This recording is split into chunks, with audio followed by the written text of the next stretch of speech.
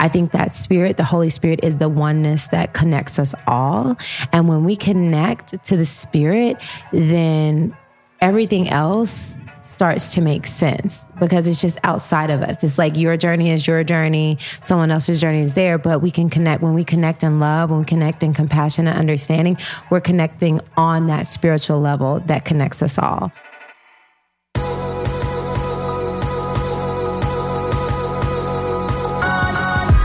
You're listening to the Almost 30 podcast, hosted by Krista Williams and Lindsay Simsick.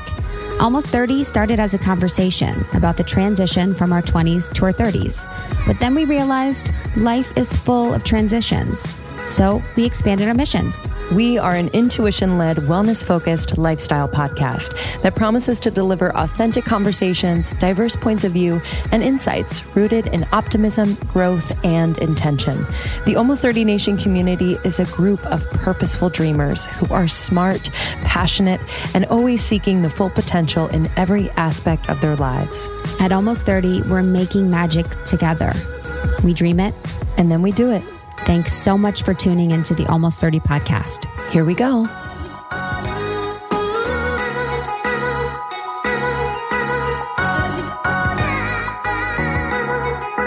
Hello and welcome to our show. We have been podcasting for about 3 years now. And Lindsay and I started when we first met, and I was going through a transition with my body. I had just moved from New York. I just moved from New York to LA, and I was going through some hormonal body changes. I was going through some friendship changes, and I felt like everything was really crazy. And Lindsay was going through her own transitions herself, and we felt like we couldn't be the only ones. So when we started, we really just put ourselves on our closet floors and got some microphones and started to share really honestly about what was happening.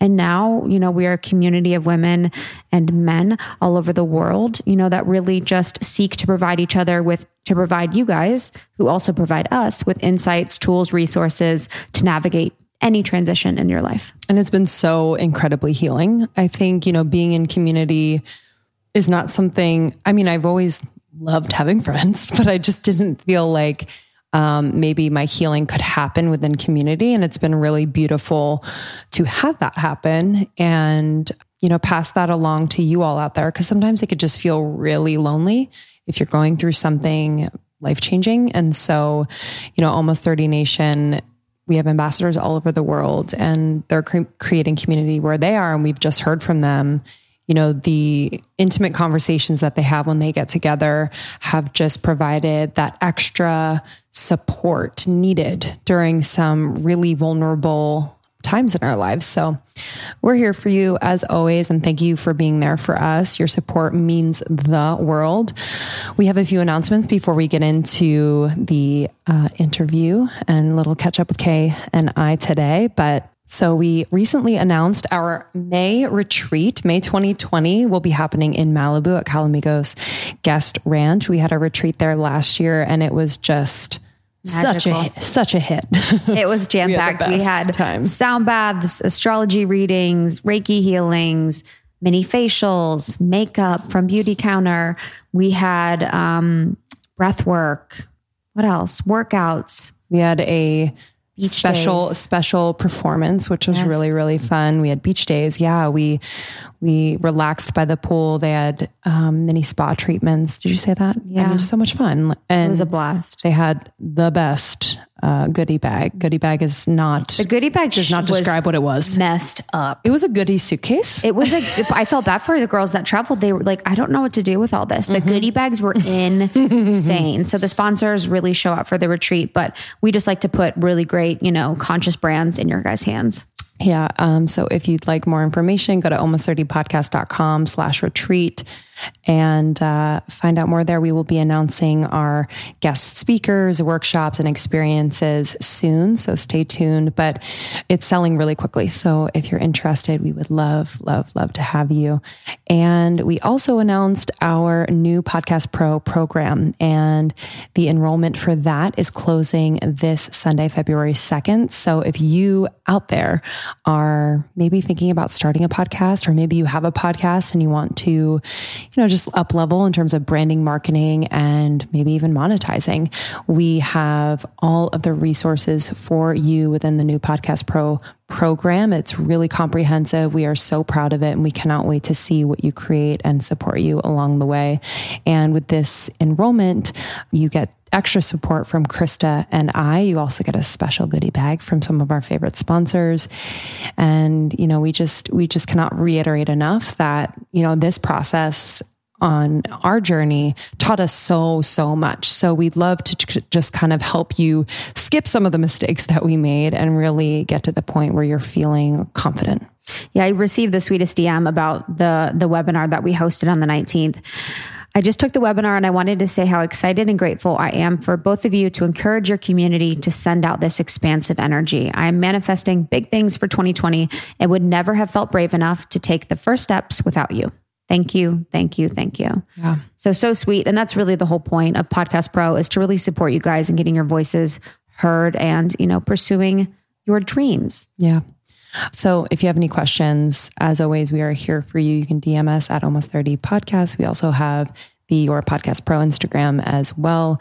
Join the secret Facebook group. We have thousands and thousands and thousands of women in there talking every day, supporting one another, laughing, connecting. It's really great. Yeah, it's the best. It is the dang best.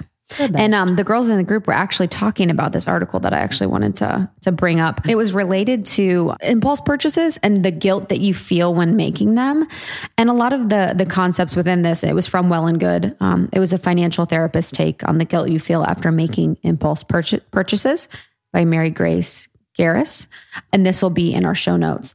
A lot of it seemed to, just reminded me of so many aspects of our lives, not just guilt you feel making impulse purchases. Yeah. It's like guilt you feel when if you're overeating, if you're overspending, if you're overworking, if you're all these things.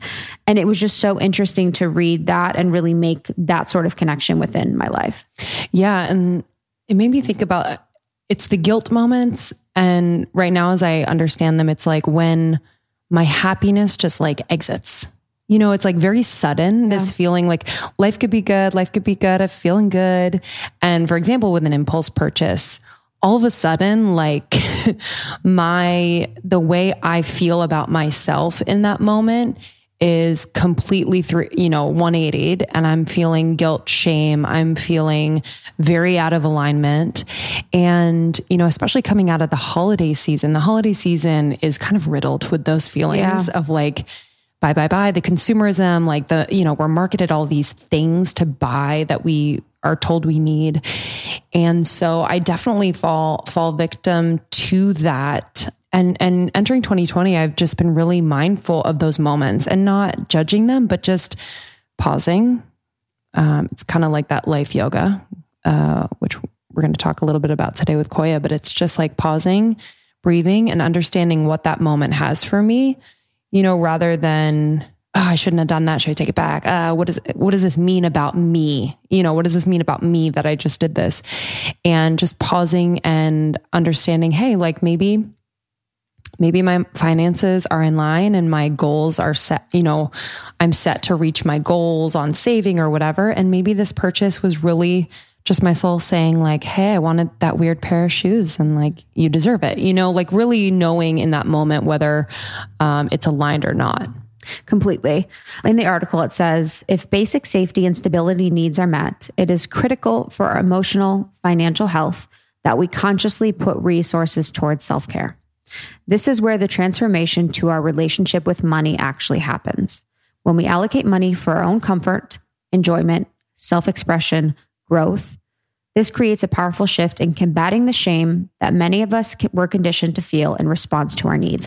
And I think that was what really hit me, was feeling shameful about needing certain things or having certain things as part of my life. And I think about that a lot. I feel so lucky that I have access to doing, the self-practice care activities in my life. A lot of what I do is free meditation, walking, breathing, that kind of stuff. But there are things that I do with self-care that aren't free. Reiki healing is one of them, and removing the shame around that and really just seeing it as a part of my budget. This is not a non-negotiable, but this is something that I deserve. And this is something that I can get without shame because I've allocated money in a different way otherwise. And just being really like, this is happening. This is a part of my life. Not like, if I do, I feel bad that I did that because I'm not saving for something else. Yeah. And I think the feeling also comes from like this societal thing that says,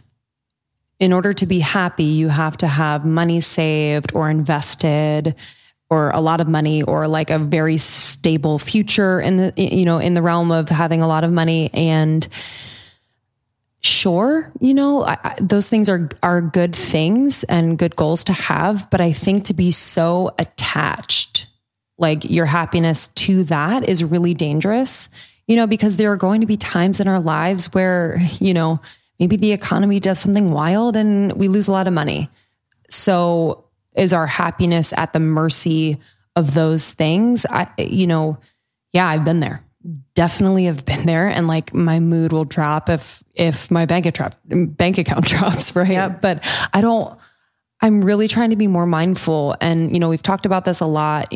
When people say money is energy, I know a lot of people are saying that right now, but I truly believe that. And I don't want to hold on to it so tight that it can't flow.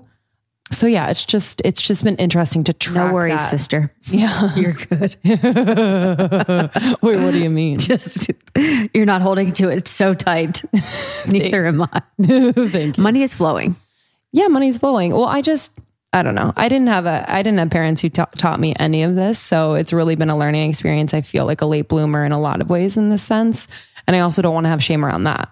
Mm-hmm. Yeah, of course. One of my favorite books for money health is A Happy Pocket Full of Money. The cover's really weird. The cover's the wackest cover I've ever seen. But it's actually really good. It talks a lot about the metaphysical aspects of money and a lot of just metaphysical information about money as energy. It's by David Cameron Gandhi, and that one's a really good one. Great. Yeah, it's just something that I think maybe within your friends, family, it's a little taboo to talk about money. So yeah, hey, you can talk about it with us. Yeah, we're here for you. Join the secret Facebook group. If you guys want to chat, we are always open and down with anything that involves you guys feeling less shame for being who you are. Truly. On the podcast today, we're really excited to welcome our friend Koya Webb. And it kind of ties together just in the sense of like pausing and noticing our thoughts and our reactions, like this idea of like life yoga, and just having more grace and compassion for yourself. But we talk a bit about that with Koya, as well as just her experience being this international holistic health coach and author and yoga teacher, really helping people find their confidence, building their community, which we align with, and doing what you love in that purposeful life of yours. So Koya is someone that we look to a lot for inspiration. Yeah, I really love, her book, Let Your Fears Make You Fierce, How to Turn Common Obstacles into Seeds for Growth. And we both attended the book launch here in Venice at Osea Malibu, one of our awesome sponsors. And I felt just so moved by her book launch, because within Koya's book launch, she brought up a few other women to tell their stories and just didn't make it all about her, even though it was her book launch. And in our interview, it was nice to kind of bring that over and see how she supports so many people and so many women within her life. And I didn't realize that she has gone through so much to get where she is. Her story is incredible. And when you first meet her, you see her and you're like, she's this beautiful former athlete, just doing all these things, entrepreneur. And then you understand where she came from. And it just really makes the whole thing so 360 and so inspirational. Truly. Yeah. Entrepreneur, to say the least. She has not only her book, but she has Get Loved Up University. She has meditations on there, meal plans, all of this stuff. She is vegan, and I love talking to her about that as well. And she has, her screensavers. She has her journals, planners. So it's a really supportive community, and she has so many resources for anyone and everyone. So that's koyawebb.com, KOYAWEBB.com. Yeah. And you can find her on Instagram as well, Koya Webb. And then Get Loved Up is her brand as well. Mm-hmm. All right. Enjoy this episode. Share with your friends if you're feeling it. It always means so much to us when we see you tag us on Instagram. Both Krista and I are on Instagram, obviously, at Lindsay Simsick and at It's Krista. We'd love to hear from you. DM us and join the secret Facebook group to meet new friends. They're all over the world. Yeah. Thank you guys so much for being a part of Almost 30. It really means a lot. Let's get into this interview. Love you. Bye. Okay, this app has been with me through seasons of wanting to prevent pregnancy and also get pregnant. The app is Natural Cycles. It is a leading women's health company that they created the world's first FDA-cleared birth control app. So the app's algorithm uses hormone-driven changes in body temperature to let users know when they're fertile and not fertile. It is so easy, y'all. Every single morning I wake up, I have the thermometer on my bedside table, and then I take my temperature. I input the temperature into the app, and boom, there you go. It is 93% effective with typical use and 98% effective with perfect use. It's pretty incredible. I know a lot of people are just thinking about their birth control. A lot of people are going off hormonal birth control. This is an incredible option for you. I've been using it for a couple years now. And again, it is so easy. So the algorithm uses the body temperature to determine where a user is at in their cycle. The more they measure, the more data it will have.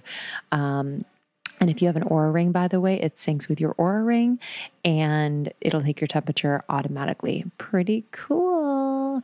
You can trust Natural Cycles. For the past 10 years, they have been setting the precedent for non-hormonal and non-invasive birth control without sacrificing effectiveness. They were the first to introduce a birth control app, the first to receive FDA clearance as a birth control app, and the first birth control app to integrate with that wearable device, the Oura Ring. They're the best. I'm excited for you all. Listen, as our listener, you are going to get a discount plus a free thermometer, baby. Use code almost30 at naturalcycles.com to get 15% off an annual subscription plus a free thermometer. That's naturalcycles.com. You're going to use the code almost30 to get 15% off an annual membership and a free thermometer. I am juggling quite a bit lately. I have a new baby, 6 months in, and we are finishing our book and running a business and a marriage and a house. And it's just a lot, but everything is all good and just my dream, but it's a lot. But I have found that if my health routine is on point, then everything runs smoothly. And one huge piece of that routine is my supplementation. And Symbiotica has just always been a constant in my routine. If you haven't heard of Symbiotica, they are a health and wellness company that does everything with intention. I mean that from the bottom of my heart. Like, I know them. Sherveen has been on the podcast many times. I just have seen how passionate, how incredibly intelligent, how dedicated he is to creating products that are clean, plant-based, without toxic or harmful chemicals, which we need more of that in the world. So let me just run you through what I'm taking. I take the vitamin D3 K2. It's the liposomal form. I just squirt 12 little pumps in my mouth every single morning. I also take their B12. I'm also obsessed with the liposomal vitamin C. I have these little packets. Whether it's winter or whatever season, it's obviously great for immunity, but it also is amazing because it has biotin, one of nature's most beautifying ingredients. So I've seen an improvement in my skin, hair, and nail growth as well. I do have mom brain, but I'm doing my best to just support my brain health in any way. So for brain health, focus, and memory, I really love taking their liposomal magnesium L-threonate. It's an innovative form of magnesium that is able to cross the blood-brain barrier. It supports brain health, mood, immune system function, and overall well-being. It's incredible and tastes amazing. It's like this yummy vanilla cream flavor. That's the thing with Symbiotica products. They taste unbelievable. So it really makes taking all of these supplements so easy, so yummy, and I actually look forward to it. So if you want to give Symbiotica a try, there is no better time Right now is the time. Symbiotica.com, CYMBIOTIKA. Use our code almost30, 20% off site-wide. So major. And then when you bundle and subscribe, which I highly recommend because you never want to run out of anything, you're going to get an extra discount. So just do it up. Symbiotica.com and use the code almost30 for 20% off site-wide. We're so glad to have you here. It's been such a long time coming. I'm truly so glad you're here. You're such a light. There's been so many opportunities and times where we've got to hang out with you and loved it. But what was really special for me was your book launch at Osea in Malibu. That event that you did for the launch was it was so special. And it was such an example of you, instead of making it about you, you brought other women up to speak to their experiences, to speak to ways in which that their fears made them fierce and tell their story. And it was just such a beautiful night. I got to know more about you and some of the stories within your book, which I've since read. And it just really impacted me. And it was such a wonderful night and experience for us to go to. So I loved that. Thank you. I really appreciate that because at the end of the day, I feel like we're all one. And the more that we can come together and share our stories, the more that we can collectively heal together. Yeah. And with your book too, I also just really feel its truth. I feel like so many people in our industry now are putting out books. And with the stories within your book, it really made sense to me of how hard and important this was for you. Absolutely. I feel like, we look at people online and we look at people on magazines and say, oh my God, they're so beautiful and they have it all together and I want that. But we rarely do see the journey that they've been through and the struggles and the grit that they've had to go through and the Photoshop that they've gone through to produce that picture. And I think it's really important. It was really important for me in the book just to share even things that I don't share online because even me sharing them was healing for me. And I don't think that, we do that enough, especially when we're sharing, the travels and the light and things like that. And especially when you're a positive person, you're a positive role model, you're a motivational speaker, your job is to motivate. And so you're trying to deal with your stuff, put that behind you and move forward so you can inspire other people that are going through the stuff, right? So you don't think, and when I started, I was like, well, I'm done with that. I don't want to, talk about that. I let it go. But I've had to learn that there's healing in the revealing and sharing the stories. And when I share those stories, people realize that, oh my God, no, you are not perfect and you don't even preach perfection. And also you've been through a lot to get to where you are. So I'm not going to think I can just do that in a day. It actually took you a decade to build what you built. And I think in my sharing my story, people realize that things don't just happen overnight. It takes a lot of hard work. Yeah, it makes you three-dimensional. It gives you that it really, and that was actually an experience I had with you, seeing you online, so beautiful, this beautiful Instagram, living this beautiful life. And I never had the assumption that it was easy for you, but I just hadn't, I hadn't got there. And then when I met you and read your story, I was like, wow, this is a three-dimensional being that is has so many sides to her, that has such a story to tell. And so it was just like a relief almost that you do have, being so beautiful, smart, great with people, great at what you do, a visionary, but then also the depth was there too. And that isn't, that doesn't happen all the time. Thank you. So it was so refreshing. So for our listeners, I'd love to go into your story, talking from, where you grew up, what that was like, and then moving through, up to where we are now. I think growing up in the South, you have a specific experience in life. And especially the time when I grew up, I'm an 80s baby. So I'm an 1981 in the house. But I grew up, in Humboldt, Tennessee. It was very segregated. It was black and white. I grew up in the country. We didn't have much. I was raised in a trailer and not a double wide, and it was me, my mom, my dad, and I had 2 brothers and a sister. So it was 6 of us in a small, tight trailer in the middle of the country. And I remember, just for breakfast, just the powdered milk and just being disgusted by it and, never having new clothes and always wondering is this normal? Is it, cause I would see on TV, the cow and the milk and the things like that. And, we'd always ask my mom and dad, we want that kind, my parents would be like, soon. But we always, it's never like we lacked anything. We had a lot of love. We loved to go outside and play in nature. I was a tomboy, so I'd always climb the trees. And my mom taught me to sing to trees like as a little girl. Wow. And I remember my favorite time in nature is when it would rain. The next day, the ground would be soft, and I would just grab some of that ground and make a mud pie. And that was my favorite thing to do. Because my mom was like, "You're too young to be in the kitchen, so go outside and play." And so I'd make mud pies and pretend like I could bake. And so I think growing up and just being so close to nature has definitely helped me stay grounded, because it hasn't been easy going from that to living in California.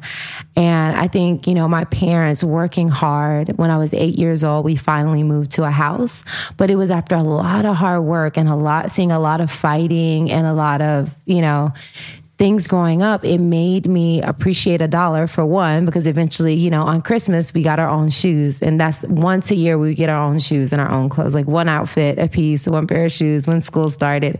And I was grateful. I remember my dad, he would buy shoes like 2 or 3 sizes beyond what I needed. And I'm like, "Dad, these don't fit." He's like, "You grow into them." I'm like, and by the time I grew into them, they were over, and it never made sense to me. I remember one time I had this bruise on my pinky, and most people get corns from shoes too tight, but I got it because my shoe was too big, and my feet, the outside of my pinky toe would rub on the side of my shoe. But so that's how I grew up. And, finally we got a house. And that was nice because we had much more space. I could run around. I could be active. I could do fitness. I started my love for fitness with fitness DVDs, Denise Austin and oh my God, Jane Fonda. Yeah, I used to. And then once I got into yoga, I started looking at Rodney Yee. So yeah, I started off with the VHS fitness, and I was always passionate about, for some reason, if I wasn't outside, I was inside jumping around. I always had a lot of energy. Was your mom doing the tapes, or where'd you get the tapes? I think I got the tapes at the library. I was going to say the library.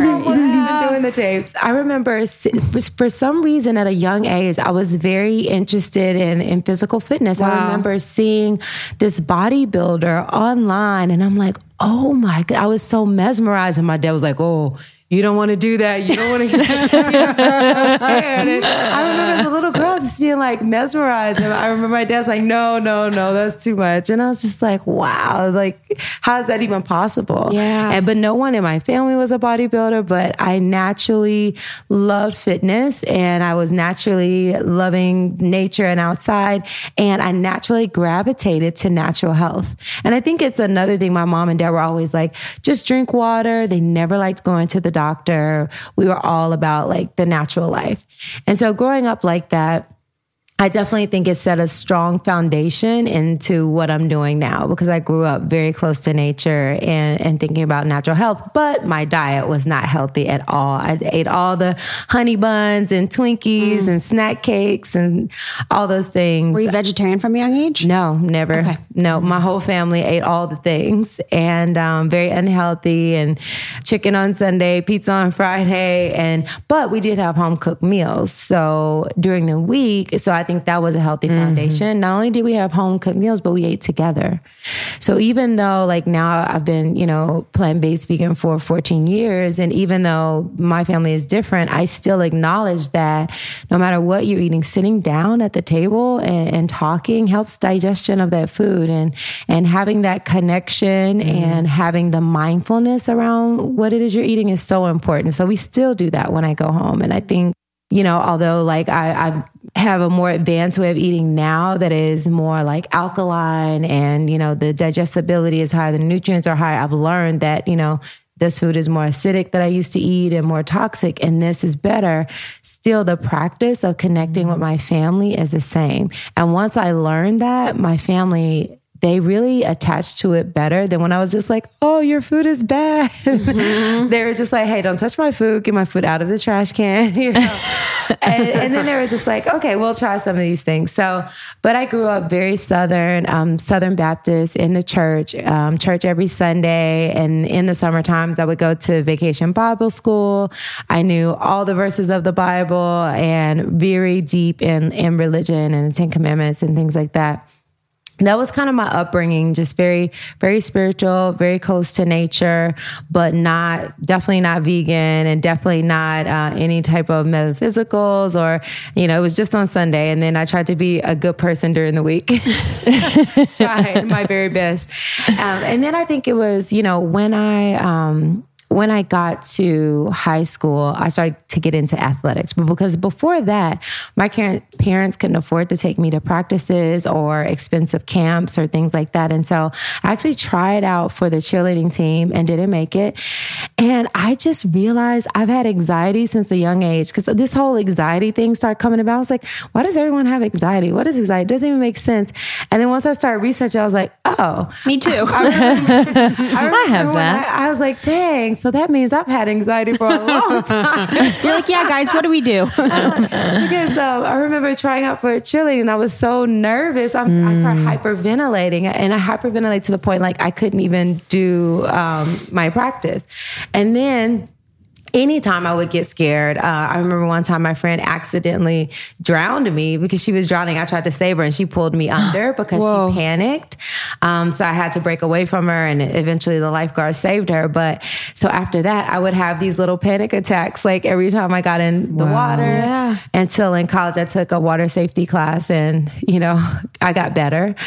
But in high school, I wanted to run and I wanted to play basketball. Didn't make the cheerleading team, didn't make the basketball team because, again, I got really nervous and I didn't have enough practice. So the only thing that I could do is run track. And I was like, well, I'm going to be the best track person. And so I practiced every day. And I went to state my freshman year on a 4x4 relay. The second year, I went to the state meet in the pentathlon and the high jump and the long jump. And I just got better and better and stronger and stronger. And then I asked my coach, I was like, can you get me on the basketball team? And he's like, all right. We didn't have a winning team. So he's like, all right, I'll get you on. And I heard him talking to the coach. He was like, at least she can run and play really good defense. I was like, that's right. I can do that. So I got on the team, ended up the first year I rode the bench and I was just looking, waiting. I was just like, cannot wait for my chance. I remember one time I got a chance and I was so excited. I visualized me dribbling the ball down the court because no one's going to pass me the ball because, I was a little bit clumsy at the time. So I was like, I got this. I'm going to dribble down the court and I'm going to lay it in and the crowd's going to go wild. So sure enough, I grabbed the rebound. I dribbled down the court. I laid it in. And everyone was moaning. I was like, what happened? And I shot at the wrong goal. No. You do that when you're like 5. Right? Honestly. And so, that's so sweet. And then I just I remember looking up at the crowd of my dad's face and he's just shaking his head like, oh. Oh my God. And I look forward to the day my kids do that. That would be the best. Totally. Literally. It doesn't matter. I love you. Exactly. Because I think that I remember the coach pulling, Koya, what are you doing? And she pulled me out and yelled at me, which is probably why we had a losing season. But, she just yelled at me. And I was just so happy I made a shot. I was just like, okay. But did you see that dribble? Did you see me score? And anyway, I rode the bench for the rest of that year. And then my junior year, that coach she left or got fired. I don't know what happened. We had a new coach and they knew no one. They just knew hustle and hard work. And I was like, oh, I got hustle. I got some hard work. Yeah. So I ended up starting my junior year, got most improved my junior year. And my senior year, I ended up getting MVP, most rebounds and most points. Damn. So at a young age, I had a really intense work ethic. And I had this vision that if I can work hard at something, then I can do it. It's all about hard work. Were there conversations at home like when you were little? I'm curious because coming out the gate and having things stacked against you, not having maybe what all the other kids had necessarily, but, having that drive, which is what is so important, having that confidence, having that vision. Like, what were the conversations like at home that gave you that? My mom, her main thing to me, she was just like, no matter what, Koya, just make sure you're happy. Just make sure you're happy. When you're not happy, go out in nature and talk to the trees, which I still do. I love my mom. I adore her. I talk to her every Sunday and sometimes during the week. And that's something that, we weren't best friends, me and my mom, but she would just say simple things. And I think she raised us in a way because she kept us out in nature. We did obstacle courses. I ran for the bus every day. And I think those things just kind of built up my natural stamina and love for nature. So my mom was always just be happy. My dad was like, get a job, make money, work hard. It was really like, I almost couldn't ever do anything right. It's like, I always felt like if I got in a fight or argument, he's like, what did you do wrong? What did you say? And so I actually grew up, he was very strict and very, very tight with money. And so I always felt like I had to work super hard to get money or approval or whatever I needed. And so I think that instilled also like a hard work ethic in me.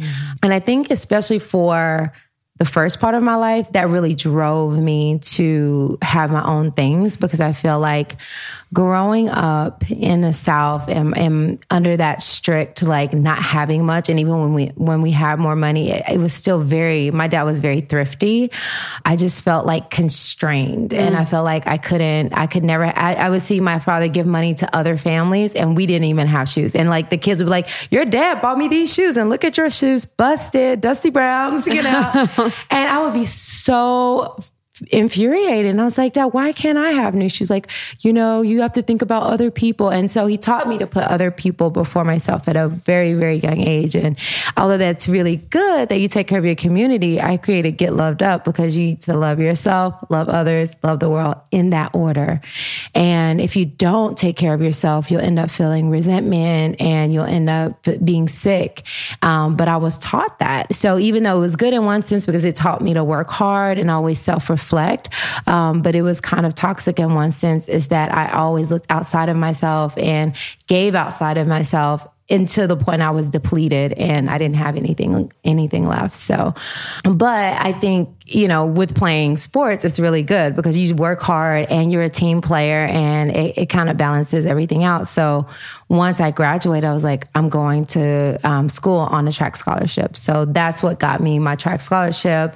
I went to college close to home because I still wanted to take care of my home, because it was like, you need to take care of everybody. And I got offers from like all of the top schools for track and field, and then a couple of schools for basketball because I'd just gotten good. But I chose to go to UT Martin and stay close to home. And I remember I gained 20 pounds. Like the stress of kind of not being out of the country and then going to college and then not having much food and getting like all you can eat. Yeah. It was so good. And I love food. Like, is this how everyone's been eating all the time? I'm like, exactly. I was like, oh my God. Did you got food on your scholarship? Yes. I mean, that's the worst thing they could have done to me. Wow. I mean, because I was like, I remember one time going to dinner and I ate like 3 dinners. I ate like a hot dog with like the corn dog. Oof. Then I had fettuccine Alfredo. Then I had some pizza. And it's like, they had all these booths. Like one side you can get Italian, then you can get Mexican, then you get American. And I like all the cuisines. You're like, college is amazing. Exactly. I ate around the world in one. It was so good. So I gained 20 pounds, but no one told me, the laws of gravity that, I don't know, if you gain 20 pounds, you're probably not going to be able to jump over that bar. My butt kept hitting the bar. I was like, what's wrong with this thing? I don't know. I got an extra 3 inches out. I was excited about it. I was like, ooh, I got a booty now. I'm thinking, I just got my curves, got the college. Guys are thinking I'm cute now. So, but yeah, that doesn't do too well for your scholarship. When did you notice? Did a coach tell you, or what was like the moment where you're like, oh fuck, like? No one told me, because I think they were a little like, they weren't as open as they are now. Yeah. And definitely in the South, kind of thick is in. And it always was for me when I grew up. I'm sure you looked amazing. You always look amazing. Yeah. And it was just different. Like right now I can go from, I think when I graduated, it was like 125. Right now I'm like 155. But I still look lean-ish. Right. Yes. And so when I gained the weight, I was just thinking it was like in my legs and booty, I was like, yes, but it does affect your marks as an athlete. If you go in gymnast, track, any of those things, if you gain 20 pounds, that's a big difference. So if you start training out like that, it's fine. But if it's a big jump and you haven't trained with that weight, it definitely affects your performance. So actually no one told me.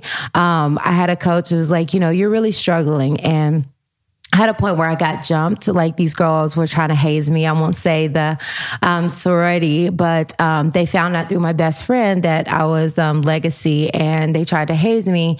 It was like a kind of May Day or something, and they had these water guns. And one of them took the water gun and squirted me in the face. And I remember taking the gun from her and then pushing her on the ground and throwing the gun. The other girl tried to jump me, and I got away from her, and then I just ran away. And so everyone said I beat them up, which I did. And I literally just protected myself basically. And anyway, it was bad after that. And so they would just bully me all the time. And, you know, I just kind of just tolerated it. And, but it was a really rough year for me. Okay, I need to introduce you to a revolutionary new app, Superhuman. I have been doing these superhuman activations every single morning for the last 3 weeks. Let me just tell you, I kind of fell off of my game after I had the baby. Most of my time and energy was going to him. Still is, but I have been able to carve out time in the morning before I get into the swing with him. And I've been doing these activations. I do a lot of the shorter ones because I don't have a ton of time. But let me just say, this is new. Like, this is a new type of audio that are super energizing and really specifically designed to transform you into your future self. So I know a lot of us want to manifest things. I know a lot of us are thinking about planning for the future, but a lot of us feel stuck. And so I've just felt like this has unstuck me in just the most beautiful way. So I've been doing a lot of their pep talks. I've been doing some of their writing activations. This morning I did the 3 morning questions. It was a 7-minute, really vibey writing activation that I love. So I had my journal out. Yesterday I did a pep talk about tackling procrastination. There's a part of me that procrastinates quite a bit. So I love this. I love this. There's going to be an activation for you for this moment, for this day. It's incredibly supportive. So we actually interviewed Mimi Bouchard, the founder, not too long ago. Check out that interview. And we have a sample of one of the activations on our feed. So you can check that out as well. It's way easier to implement into your routine and far more effective than any other audio app out there. I've just noticed that I'm doing it much more consistently. So please don't miss out on this crazy deal. They rarely do discounts. On top of the 14-day free trial, get over 60% off your subscription for a limited time only at activation.com/almost30. Literally, there is no risk. If you change your mind and forget to cancel after the trial, you're covered by their money back guarantee. The offer is only available through their website, not on the App Store. So that's activations.com/almost30 for 60% off. It expires soon. Okay, small daily actions, they just make a big difference. And I just cannot emphasize this enough. It creates this cascade effect and honestly a snowball effect. So one begets the next. Really great, positive, small action, but it almost has like a bigger impact as the week goes on. And I'm just someone who very much believes in this, whether you're like smiling at a stranger, or maybe you wake up a little bit earlier to practice your meditation, or maybe read part of the book that you're loving, or maybe you integrate a healthy habit like taking a probiotic, which is something that I've been doing for a few years now. I've been taking Seed's DS-01 Daily Symbiotic, and I love it. And I've just noticed that this is the catalyst at the beginning of the day for a ton of healthy choices that I make. And I've noticed a difference when I don't take it. I forgot on vacation a few months ago and I noticed a difference. I was bloated. I wasn't as regular. I started to get a little breakout on my chin. Things were just going haywire. So I'm just so thankful for Seed. If you are someone who wants to support your gut or your skin, digestion, your gut barrier integrity, I recommend Seed. Their DS-01 Daily Symbiotic is incredible. What is different about Seed? So Seed's patented capsule and capsule design is so unique. It basically means that the fragile bacteria within the capsule can survive the journey. So from like shipping to your door to when you put it in your body, all the way through your GI tract, all without synthetic or chemical coatings. And this was developed in collaboration with Seed's scientific board and based on their foundational work in probiotics in the microbiome. They are the best in the space. So I trust them, and I've experienced incredible results. So trust your gut with Seed's DS-01 Daily Symbiotic. Go to seed.com/almost and use the code 25almost to get 25% off your first month. That's 25% off your first month of Seed's DS-01 Daily Symbiotic at seed.com/almost. The code is 25almost. Bullying in college. Bullying in high school and college. High school and college. Yeah. In high school, it was always like, your hair and you're skinny, you're too skinny, you're too tall, your skin's too dark. And, it was just never in. I remember getting in a fight and I had all these plaits in my hair, and these two girls, one of them held my hands behind my back and the other girl just ripped all of my barrettes out of my hair. Mm-hmm. Yeah, it was. And I was just there crying. And I remember saying, next time, in the Bible, it says, turn the other cheek. Well, once I turn one cheek, I'm coming back with a fist. No one's going to be like, that was the last time I got beat up. But I got in a lot of fights because I was very sassy and I always wanted to hang out with people older than me. So I'd always get bullied and, pushed back and kind of beat up. And so, but it made me stronger. And once I started to fight and fight back, people started to leave me alone because I'd win. Because people would physically fight a lot. Oh yeah. Wow. Yeah. Okay. I rode the bus to school, and on the bus to school, I get into fights. And what happened was, once I get in a fight in a bus, I get kicked off the bus. So my dad or mom had to drive me to school. So I would come home and get a whooping. There was a leather belt on the rail. And once I got kicked off the bus, I came home. So I wasn't going to get beat up on the bus and when I got home. So I tried to make sure I win the fight because I was like, once I get home, I am going to get tore down. And then after the whooping, we go to the house of the person that we got in a fight and we'd have to apologize. So it was pretty brutal. Oh my God. And That's so confusing. So in college, when did you have the injury? That was like life-changing injury. In college, when I had the injury, was after, so I did the year, gained the 20 pounds. And then I had a coach, which he didn't say, you're too heavy. He literally said, I didn't have number one, I didn't have free food. When I went to Wichita State, you had to pay for it. They give you money for a stipend. So, me being a thrifty person, thanks Dad. I was saving all that money because I was like, I need to stack my coins so I can get a computer and I can get all these other things. So I wasn't about to spend it on food. Whereas at the other school, they just gave it to us. And so I actually ate a lot less, and I naturally, ended up being the ideal weight for my height and for athletics. And we trained so hard. We trained for 4 hours every single day. We'd hit the weight room, we'd hit the track, and then we do sprints and time trials. So I worked out much harder at the second school at Wichita State than I did at UT Martin. And I think, naturally, things just balanced out and I started doing really well, but I was trying to be a student athlete, maintain a 4.0 and train that hard, and I wasn't getting enough sleep. So eventually I was walking home from school one day and I just got this sharp pain in my back, fell to the ground, and I was like, it felt like a lightning bolt. Like something just stabbed me. I was like, dang, did I get shot? Because I heard people get shot. They're like, oh, it just feels like something stings you or bites you. I'm looking around like, who shot me? And I went to the hospital and they're like, no, you have a stress fracture and you're going to be out for the season. So that's when my life really, because I'd worked this hard. I got in the full ride. I was like, this is my ticket out. I want to travel the world. I want to see things. And I saw a little bit going to the state meet. And I knew when I started to travel, I was like, this is what is going to get me out of the country. I always I love the country, but I wanted to see more things.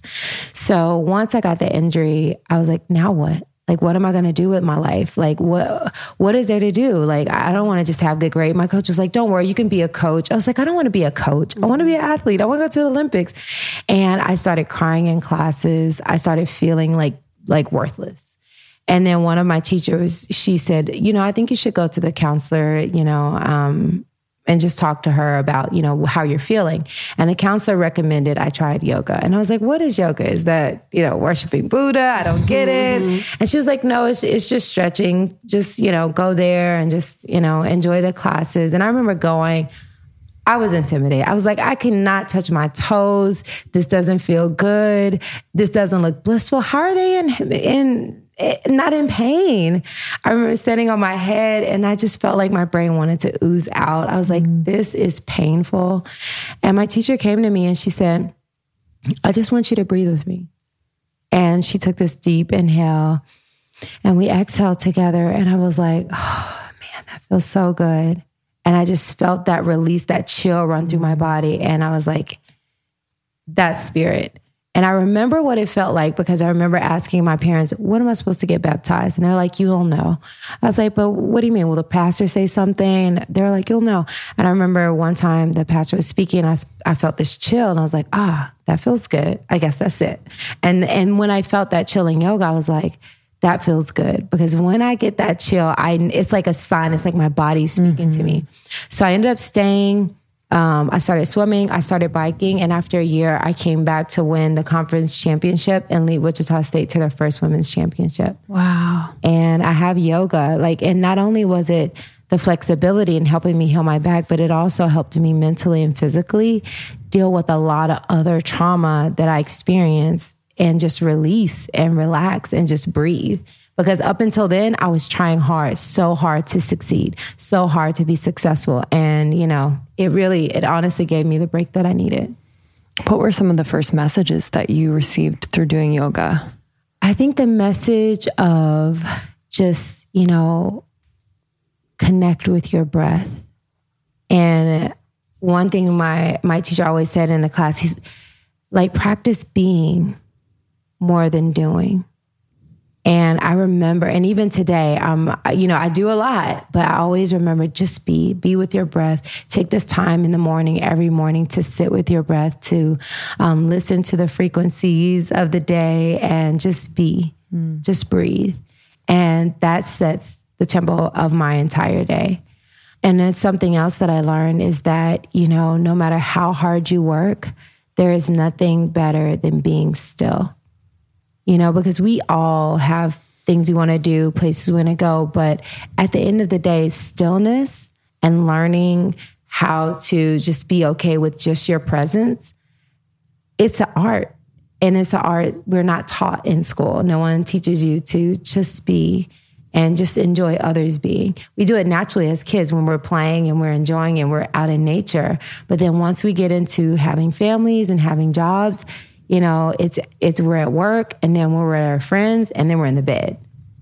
But we're never actually just like sitting out and enjoying the leaves blowing in the trees, enjoying watching the water, enjoying, looking at an animal, just being free in nature. That time, that gets lost. So in yoga, when I close my eyes and visualize, I really see these realities. And I learned also visualization is the key to calming yourself down. When you're thinking about like, this meet and who I want to, what time I need to get in, who do I have to watch out for, and all these things in my head, remembering that you can just do your best and be your best. And I stopped visualizing other people and started just focusing on my own race. And I think in track and field, you're always competing against someone else. And so in the yoga class, I learned to run my own race.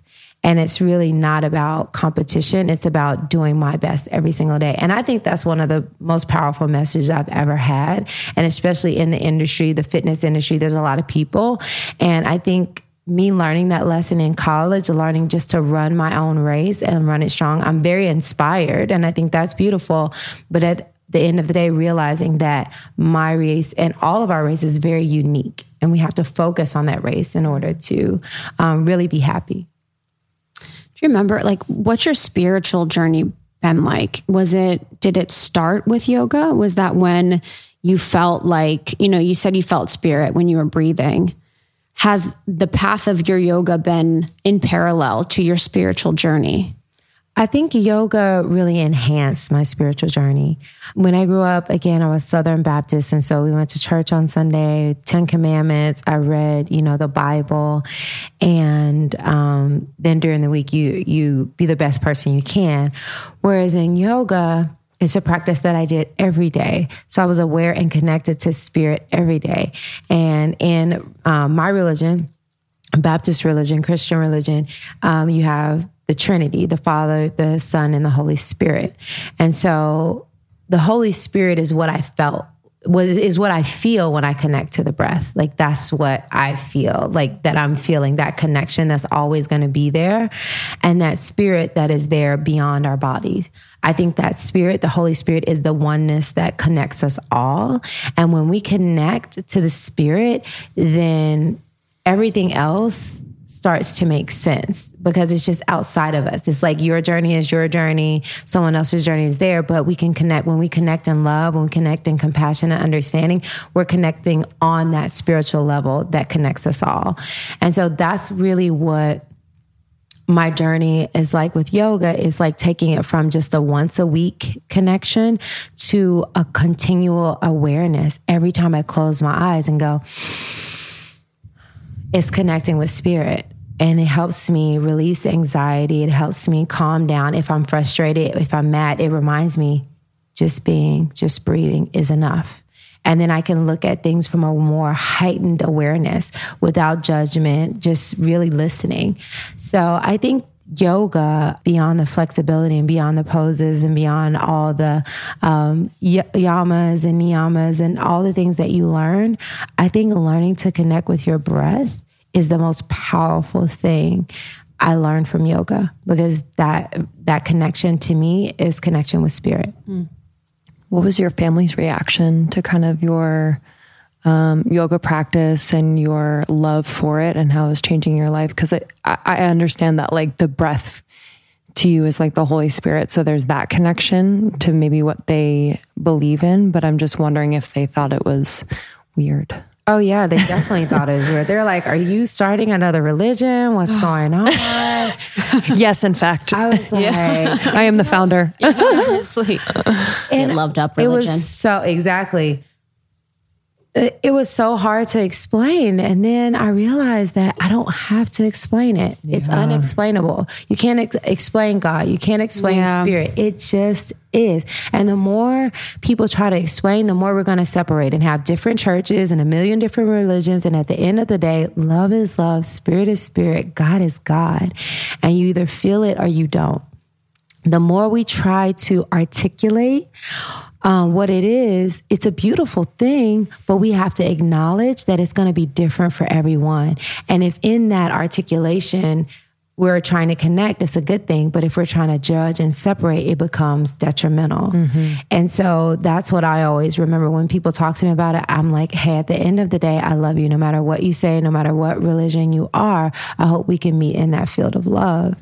And so I think that's important when we talk about religion. A lot of people are very sensitive about religion and things like that. But at the end of the day, I learned when I was in the Southern Baptist religion that, God is love.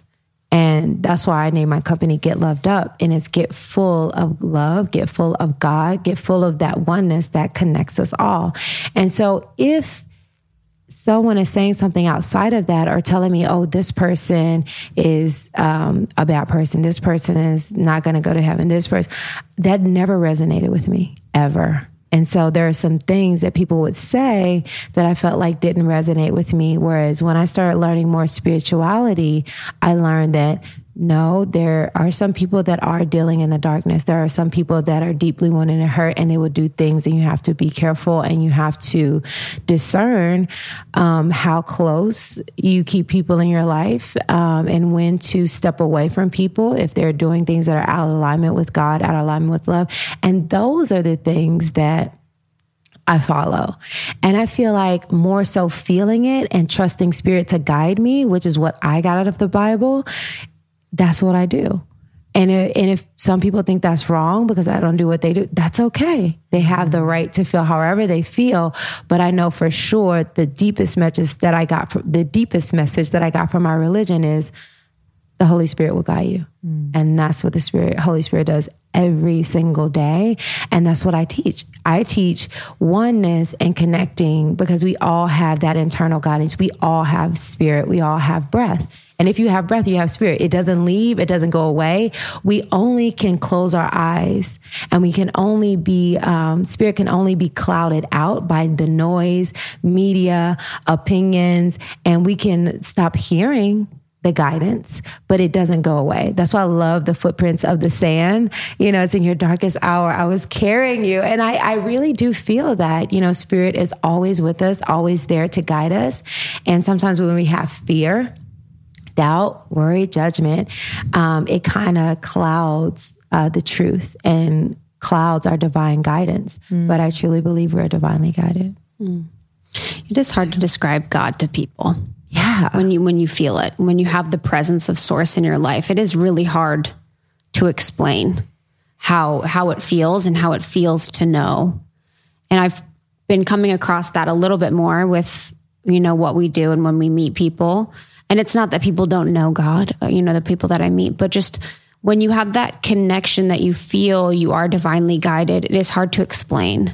Right. And it's just like a knowing, and it's like this fun relationship that you have, that you feel within you, that you are able to tap into, that is like, just makes your life so much more meaningful. But it's also too, it's funny when you said like, people were like talking about people not going to heaven.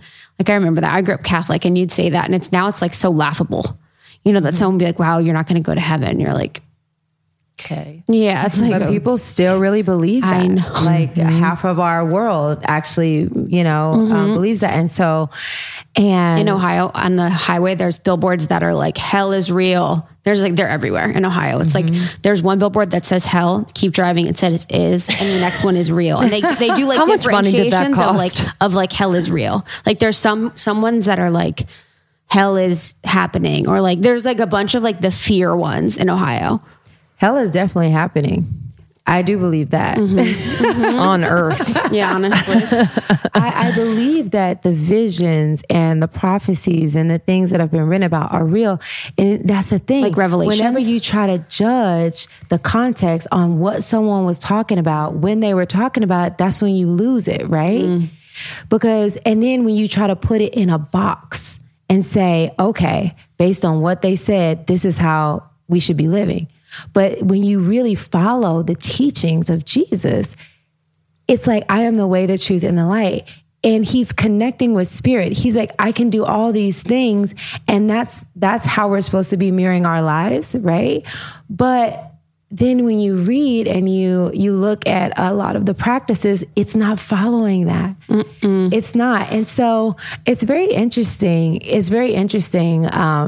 And I can't, I try not to be one-sided, but all I can say is that you have to really listen to your spirit, because the spirit will guide you, because we don't have Jesus here today. We have the Holy Spirit. The Spirit is our guide. The Spirit will guide you to what is true and to what is not. And so when I pray, I always pray for that spiritual guidance. And my spiritual guidance has guided me to respect what people believe.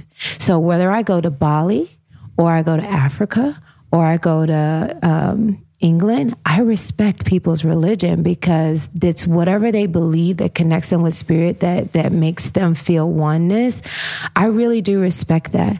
And I just wanted to say that because I feel like, just even not respecting that is a separation, and I have to say that I do respect. And when I go home, I go to church. I go to church with my parents. I sit down and it's about connection for me. I have no problem with it. Sometimes things can be said that I'm like, okay. I remember going to a service. It's like, the woman is the help me. And I remember hearing that. And I'm like, ooh. The woman is, say that again? Help me. Oh, wow. It's like one interesting thing. I remember going to another church where I was the only woman of color there, and no one sat next to me. It was like a whole pew, and the church was packed. And I literally felt so much weird energy. And I had never done this before, because I feel comfortable almost anywhere. But the energy was so interesting. And the minister had an opportunity to say something. The deacons had an opportunity to say something. No one said anything. Wow.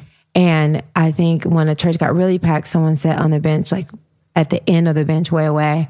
And I felt so much negative energy. I just got up and I walked out, which I had never done that before. And I was just like, wow, it felt good. It felt good to just honor myself in that way and just get up and walked out. And I went to another church down the street. It was actually the church I was looking for, but I went to the wrong one.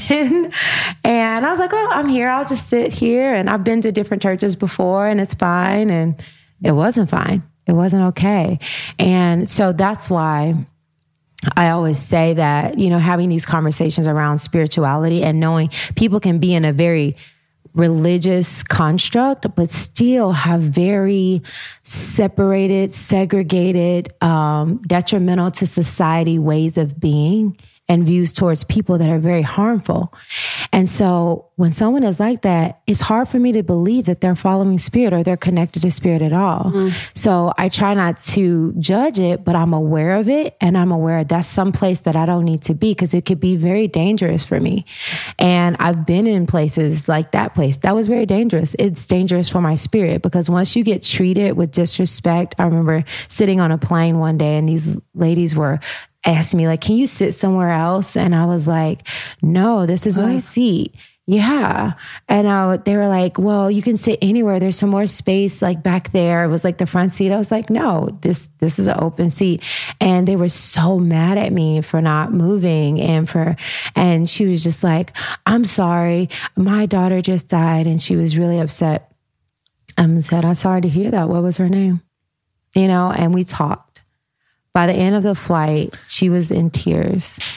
And some way I channeled her daughter. I knew her name and her daughter spoke to her through me. And they ended up reconciling their relationship. She never got to say she's sorry. They ended up on having an argument before she passed. And she hugged me like I was her daughter before she left. And that just goes to show that sometimes, even though there is darkness, you just have to be the light and hold space. But at first, I was so upset. I was so hurt.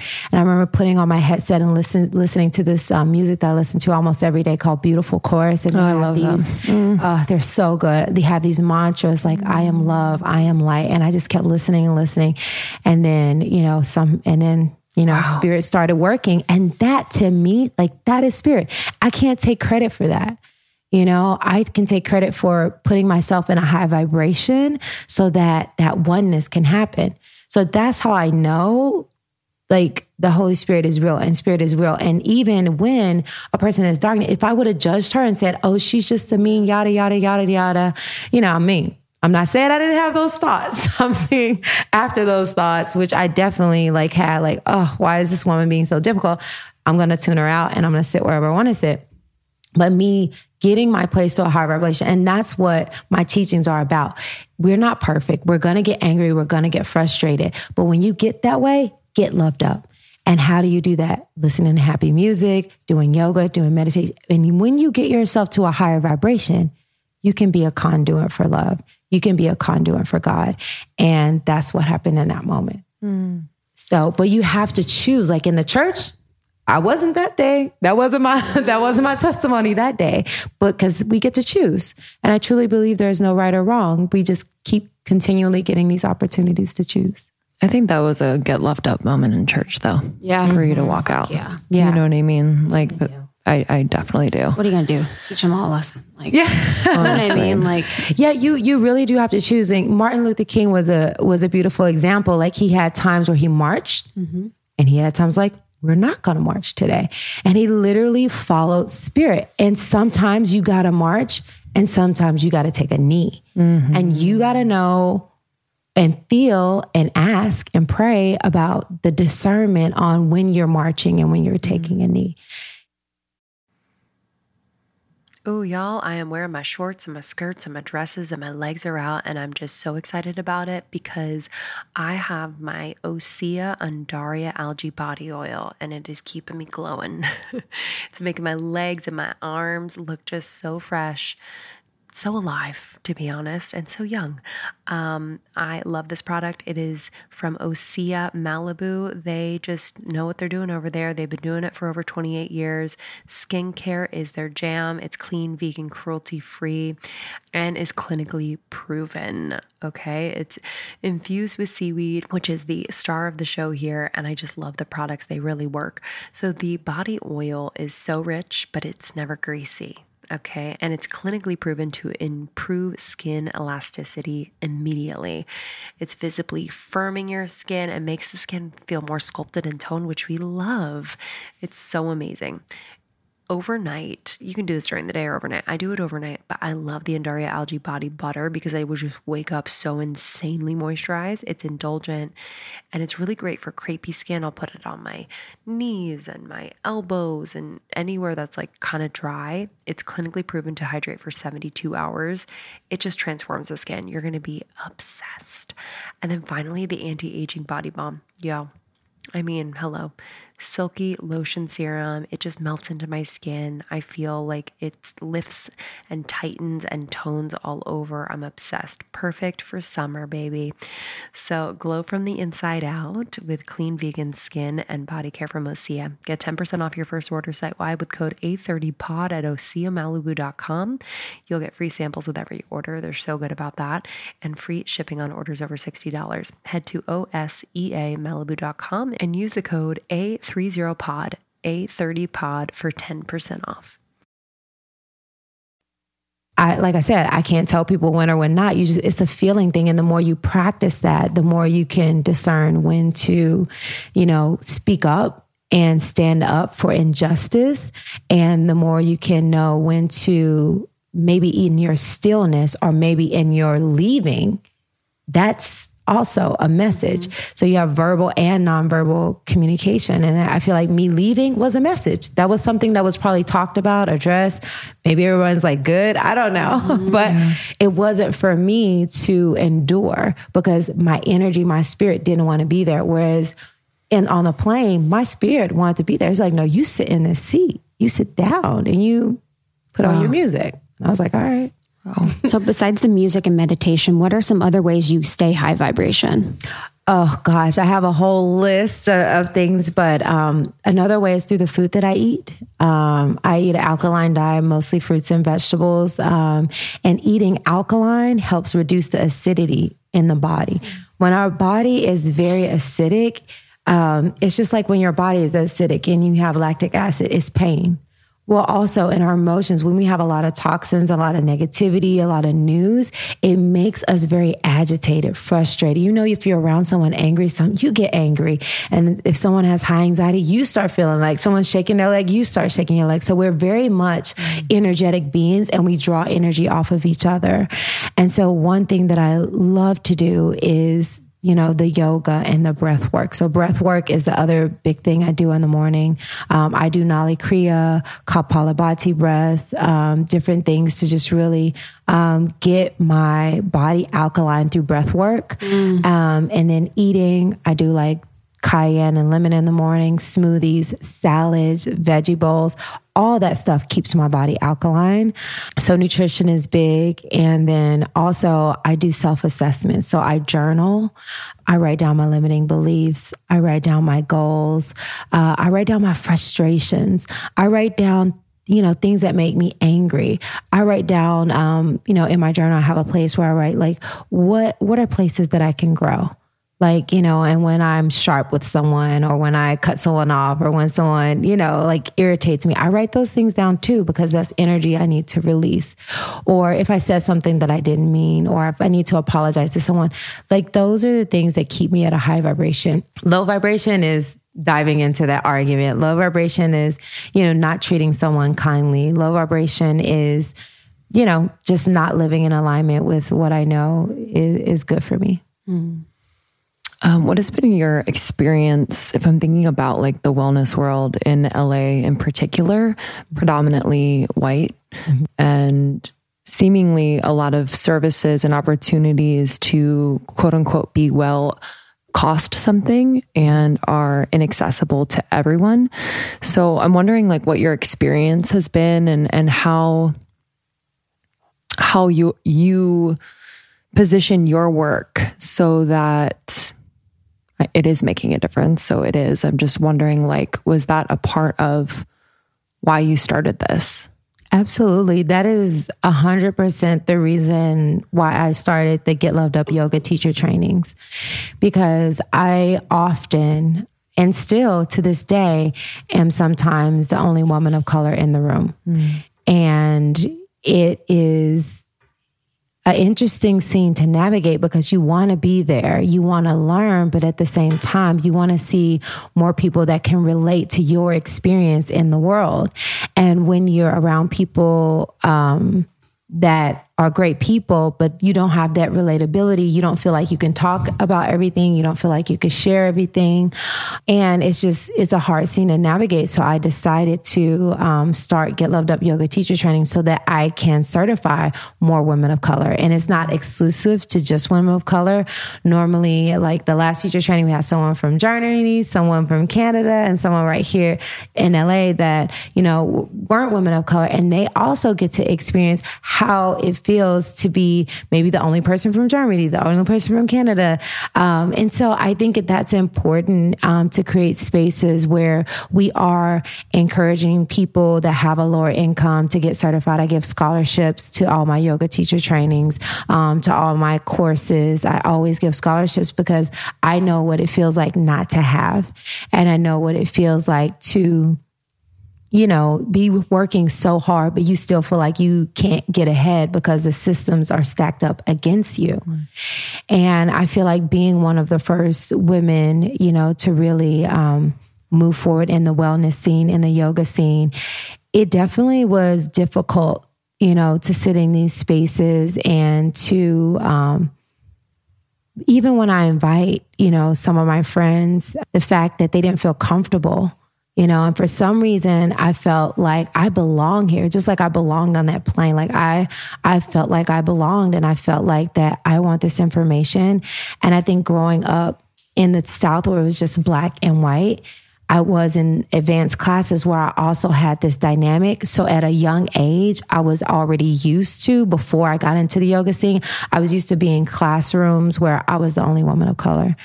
And I got bullied, and it was just like, oh, you too smart, and I got bullied by, other, people that look like me. And so that was really a trauma that I had to deal with. But I realized that we are one. Like, I'm doing this for the collective consciousness. I'm not doing this for, anything other than that. So as I started to mature and be in these yoga spaces where I'm seeing the same thing, I'm just like, I can't just talk about this. I have to do something about this. And something that I did, even when I was growing up, is I always would teach, everyone around me. And my dad said, you're going to be a teacher. I was like, I don't want to be a teacher. Like, that sounds boring. I don't want to be in a classroom. But again, shout out to all teachers. It's hard work. And I am a teacher now. But growing up, I just felt like, no, I'm going to do something else. And so my dad's like, you're going to be a teacher, because I'd always share and sometimes even do homework for people, but I'd always want to share the knowledge. And so when I came into the yoga space, it was just like, I can do something about this. Now that I'm older, now that I'm wiser, I realized, like, I see all these other yoga teacher trainings. Why not me? And then when I started to study, where yoga originated, I remember meeting Yasir from Chicago, who had Kemetic yoga, and Kemetic yoga, originating from Egypt, was in none of the other yoga journal approved things that I studied. And I wondered, why not? When we know all life originated in Africa.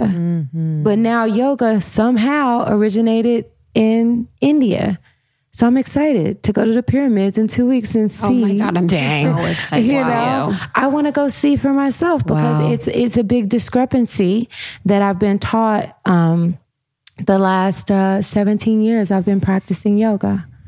And so to learn Kemetic yoga and to learn the different Ashtanga yoga and like I said, I just like religion, I respect it all, but I also want to know the truth, and I want to teach the truth. And I think that's very important for me, is to teach the truth, respect it all, teach the truth, and follow the path that resonates with you the most. And I think that's who I want to be. And that's what I want to teach. So with the discovery of Kemetic yoga, that would mean that yoga originated in Egypt rather than India. Correct. Wow. Okay. And I think really, it happens all the time where, things might gain popularity. I mean, it happens today. Someone might go to a little hut in Mexico and they get a great idea for making food a certain way. And then all of a sudden come back to the States and there's a whole restaurant chain, right?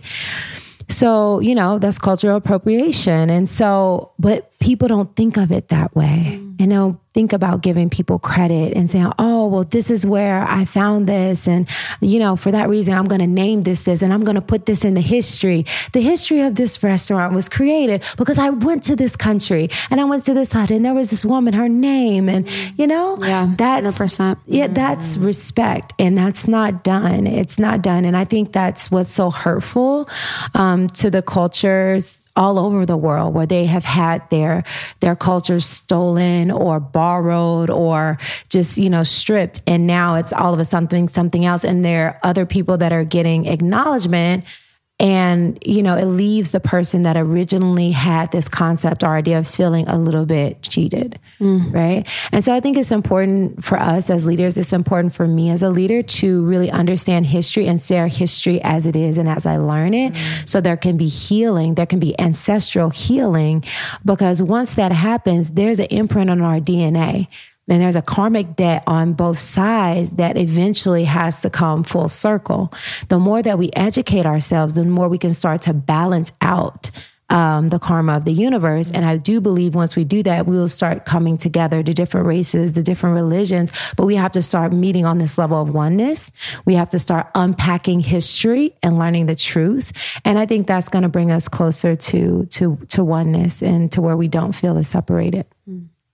Wow. Yeah, I look forward to the time when history is accurate. You know what I mean? Like, there's been such discoveries in the past 5, 10, 15, 20 years of even history in North America as it relates to civilizations being here way long before any human race that we know of today. And just even in Egypt, like the actual truth behind the pyramids, that live across the world. There's so much mystical, beautiful information that is out there that is suppressed that I look forward to uncovering. And being a part of a consciousness that is okay with not knowing. And I think for so long we wanted to have answers. So we kind of made them like, they mummified pharaohs because they wanted to preserve the dead, which isn't really accurate, but people just wanted to have a box answer for everything and really understand everything as they know it. So I'm really excited for your trip. Thank you. Excited. I'm really excited too. My last question is talking about, within the book, and we talked a little bit about this at the event, was some of the trauma healing that you did.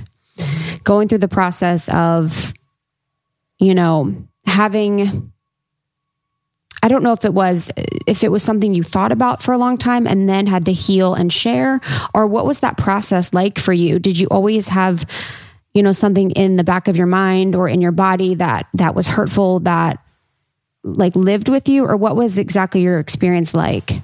No, it wasn't painful. I didn't think. It was something that was more shameful, and I wish it hadn't happened to me. And I wanted to forget about it and push it away. And, I'm just going to forget about it and pretend like it didn't happen. And, people from my high school still don't know about the assault that happened to me in high school. People in college, I don't ever remember telling people about that. And then, the last assault happened just during me writing my book, from via a client. And so when those things happen, my go-to was just getting away, pretending like it didn't happen. I'm just going to keep working. I'm just going to keep going. But what happens when you stuff things down, you stuff trauma down, it forms different things in your body. It's still coming out in a specific way. You just don't see it, right? So what happened during the writing of my book, I wasn't planning on revealing anything. And I remember talking to my writer, and I'm a speaker. So I had someone transcribing my words, and I love that people say, it feels like you're talking to me. I was like, thank you. I was. And it was transcribed. It truly does. And so I wasn't planning on writing it. I remember one time I tried and I just got writer's block. I couldn't write. And so I remember saying that I'm just going to get this out. I'm just going to say this, and we're going to do this like one day at a time. And so I went through the whole scenario, and it was so healing just to release and express it. And it's something that I would share one-on-one with people, or I would share in my yoga teacher trainings, but it's nothing I ever publicly shared, just because I didn't want a pity party. I did feel a lot of shame around it. And I just didn't want to address the emotions that would come up. And so I just decided not to. So when I finally, revealed it and decided, I'm going to include this in the book. Because at first the book was not going to have my personal story. I just wanted to teach yoga and meditation and all the things. And my publisher was like, no, you need to tell your story. They knew my story. I told them, some of my story. They're like, we want to hear your stories. But even then, the story about my assault was not part of it. That's something that came later as I was telling myself. It was part of it. Mm-hmm. Like even all this time we've been talking, it doesn't come up for me, even still naturally. It's not anything that I naturally necessarily just talk about. I could, but it's still something that, if you ask me, I'll talk about it. Otherwise, it's something that I don't normally talk about. And so in my sharing, I remember I was at this retreat, and this lady was sharing how she had disconnected from her body after an assault. And I was sitting there and, being a successful speaker and teacher and coach. And I'm like, yeah, that just happened to me like a couple months ago, but I'm still okay, And I knew I needed to say something. Like I could feel the spirit moving in me. It's like when I feel that I'm supposed to say something, I just get this very warm feeling in my body, and it just almost starts building up like adrenaline, and then things come out. And I call these divine downloads, and they just download and they come out for myself or for the person, but they just come out. And so I remember saying that, you are not what happened to you. You are a spiritual being, and no matter what happens to your body, nothing can touch your soul. And in that moment, I cried, and then I kind of gathered myself, and then I told my story. And that was my first time sharing it. And I think this happened 3 months after it actually happened, and ended up later, I think a month later, like I had like a cyst. I had to go to the emergency room, and they said, you have an air pocket where it looks like a cyst was, but it ruptured. And I remember I was very sick, and that's why I had to go. Wow. So I feel like a cyst was forming from me holding on to that assault. And I did not even know, but I was so happy that I let it go. And now I tell people, you have to reveal it to heal it. Just talk about it. And I want to make sure that I'm holding space for other women and men who have been assaulted to just share your story and know that you are not alone, and it's nothing to feel ashamed about. It's something that someone who assaults another person is sick. And it needs to be talked about, and we have to remove the stigma around it so people do feel comfortable sharing about it. And in that sickness, you can also take on that sickness, and you have to share it so that you can go through the healing. Like I had to say, this was very terrible. This is the person who did it, and just go through that radical forgiveness. There's a book called Radical Forgiveness, and just go through my whole emotions around the incident instead of just packing it away and saying, you know what, it didn't happen, and I'm a boss, and I got to move on, and I got things to do. Baby girl, I was helping my aunt heal at the time. She had Parkinson's. I had a yoga teacher training coming. I was like, well, I can't deal with this right now. I'm just gonna pretend like it didn't happen. And I don't think I was saying in my mind, I'm gonna pretend like it didn't happen. I just didn't have time to address it, and I was just like, I was so disgusted. I was so angry. I was so in shock. I was just like, I can't deal. I couldn't emotionally deal. But then once I revealed it, then I had to deal with it. Mm-hmm. So then I went through all the grieving and the crying and the unpacking of, okay, this happened. It sucked, and you're still amazing. And you can share this story and empower other women who feel like I am detached from my body and I don't want to be here. And now I can speak to these women and saying, you know, you deserve to be here. You are not what happened to you. You are what you do every single moment after you are choosing to either be defined by that situation or to define yourself. And that's what I've done, is just define myself and continue to define myself. So beautiful. And it's so interesting when you said that the person who did this to you is sick, and it's as if, you know, you have that sickness in you, like in you. It's an interesting way to think about it. Like that really resonates, and it is about the releasing of it that will allow it to eventually, you know, leave and disperse rather than holding it in. But it is like an energy transfer that you take that on, their sickness on. So yeah, that was just so beautiful. And how do you think, last question for me, how do you think that it's influencing your work moving forward? Like what changes have you made for the better? I think the biggest changes is learning to talk about like the dark. I think that's something, being a, you know, again, a motivational coach and a speaker, like, you know, and even though people are doing it, it's different. Cause I think sometimes, it's being done for entertainment, and I want to make sure when I'm sharing, it's for healing. And so it's a very tricky space to step into when you see it being done with different intentions, to be honest. And so it's actually still something that I struggle with, actually. Like I haven't figured that one out. I'm still trying to learn to share authentically, but I do it very well at my yoga teacher trainings. And now I'm having book reviews and I'm able to share the story. But online, I just feel like it's, you know, with Instagram, it's so full of different spaces. I've just found it very challenging. And I don't welcome, sometimes I feel like I've had to learn to be okay with all the different opinions. But when you put something out there like that, you're kind of open up to like everyone's opinions and everyone's thoughts. And for me, that's super vulnerable, and I'm not always feeling that open, you know, every single day. That was in Brené Brown's Daring Greatly. It talks a lot about vulnerability without like having boundaries with it. Right. And it's not like a boundary like to protect against vulnerability, but it's being smart about your vulnerability. And that's the thing with sharing something online, is that understanding the intention behind, is the intention behind healing, or is it attention seeking? You know, sometimes, you know, vulnerability can go there on the internet, and really just understanding like your boundaries with it, making sure that that person is valid and righteous of your vulnerability, making sure it's a safe space. Because it can be very damaging, and it could hurt and hinder your healing if, you know, that person is not a safe space. And I think there's something really powerful too with speaking to it rather than writing it. You know, I'll share stuff on social media if I have a moment of feeling really inspired, and I'll write something.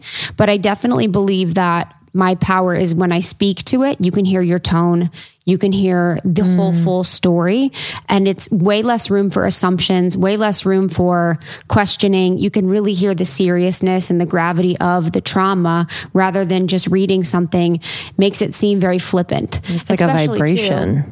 With a vibration, especially too, if it's with a picture. It's like your picture, how do you depict something? You know, it's just a weird medium. And especially when it's like so quick too. You know, if you're sharing something so deep and heartfelt, and it's like scroll. Yeah. But I totally feel that. What are you excited about? What's going on? Let's talk about all the things. I'm so excited. I'm excited about life because, you know, one chapter in my book is you're not a victim, you're a creator. And I think that, you know, being a creator, it's all about, you know, again, not being attached to your past, not being attached to any events, but creating whatever it is you're passionate about, despite, you know, your upbringing, the cards you were dealt, whatever you have, you can do what you set your mind to. Like, I honestly believe that if you are loving on yourself every single day, if you are doing the things that align you with love, the sky's the limit. So I've just started to create everything I'm passionate about, the yoga teacher training. So certifying women and men all over the world. And then I have retreats. One coming up is in LA. It's a retreat and a teacher training, 21 days in Marina Del Rey, California, where we really dive deep and learn yoga philosophy, holistic health, plant-based nutrition. And then for New Year's, we are having a manifestation retreat in Bali. So I'm really excited about that. Yeah, you guys should come to Bali with me. I would love to. Don't ask me twice. I know, honestly. December 28th through the 4th. That's the Bali. And I just launched my Get Loved Up plant-based protein. Yes, we have some here. It looks so beautiful. Thank you. It looks insane. And a lot of people don't understand that it is hard when you travel and you're active to get all the nutrients that you need in your diet. And especially if you're trying to, do more plant-based. And so I wanted to have something that was great for your digestion, nutrient dense, balance your blood sugar. It's organic. It's nut-free. It's gluten-free. It's kosher. I just wanted the ingredients are super clean. Thank you. Super clean. I just wanted to have a clean, really wholesome product that people can really take and feel like it's just balancing everything out. We're all busy, but you have to have optimal nutrition to keep going. And so that's something that I wanted to have. People can just get on the plane, get off the plane after a workout, and they can still feel good and not starve themselves and not go without nutrients. And, having the pea protein and the moringa is going to give people the nutrients that they need to stay balanced and have a balanced blood sugar. So you're not going off on anybody, you're not hangry. And so that's what it's all about. Just helping people balance out their day and balance out their diet. Beautiful. So proud of you. Thank you. And then where can they find you on social? You can find me at koyawebb.com, Koya Webb, and Get Loved Up on Instagram. Get Loved Up Daily also has its own website, getlovedupdaily.com. And now I also have Get Loved Up University, where you can get meditation, yoga, chakra work, fitness. We have some yoga and HIIT training. So all the things that I teach can be found on those websites and on all the social media platforms. Perfect. And if you don't have to have money. We have free classes on YouTube. And then most things you can write in for a scholarship. I love that about your programs. Thank you for being here. Thank you for coming. You're the best. Thank you for having me. Thanks for listening. See you guys later. Bye-bye. Bye. Bye. Thanks so much, Koya, for joining us. We always have a blast hanging with you. We're so excited for everything coming up for you. Her new book is available now. Let Your Fears Make You Fierce. And you can get support and all of her Get Loved Up resources at koyawebb.com, KOYAWEBB. Yes. Thank you so much, Koya. Your Podcast Pro is out and available for you to join. There are just a few days and registration will be closed. And if you register during this 2-week window, then you get extra calls with Lindsay and I, and you get amazing bonuses within the program. So we are so excited to support you guys in launching your podcast, yourpodcastpro.com, and join our retreat, Malibu in May, Calamigos Ranch. You can go to almost30podcast.com/retreat. Love you guys. Thanks so much for your support. And if you want to connect with us, we are on Instagram at almost30podcast. I'm at Lindsay Simsick, and Krista is at It's Krista. Can't wait to chat with you. We love you. We'll see you next time. See you soon.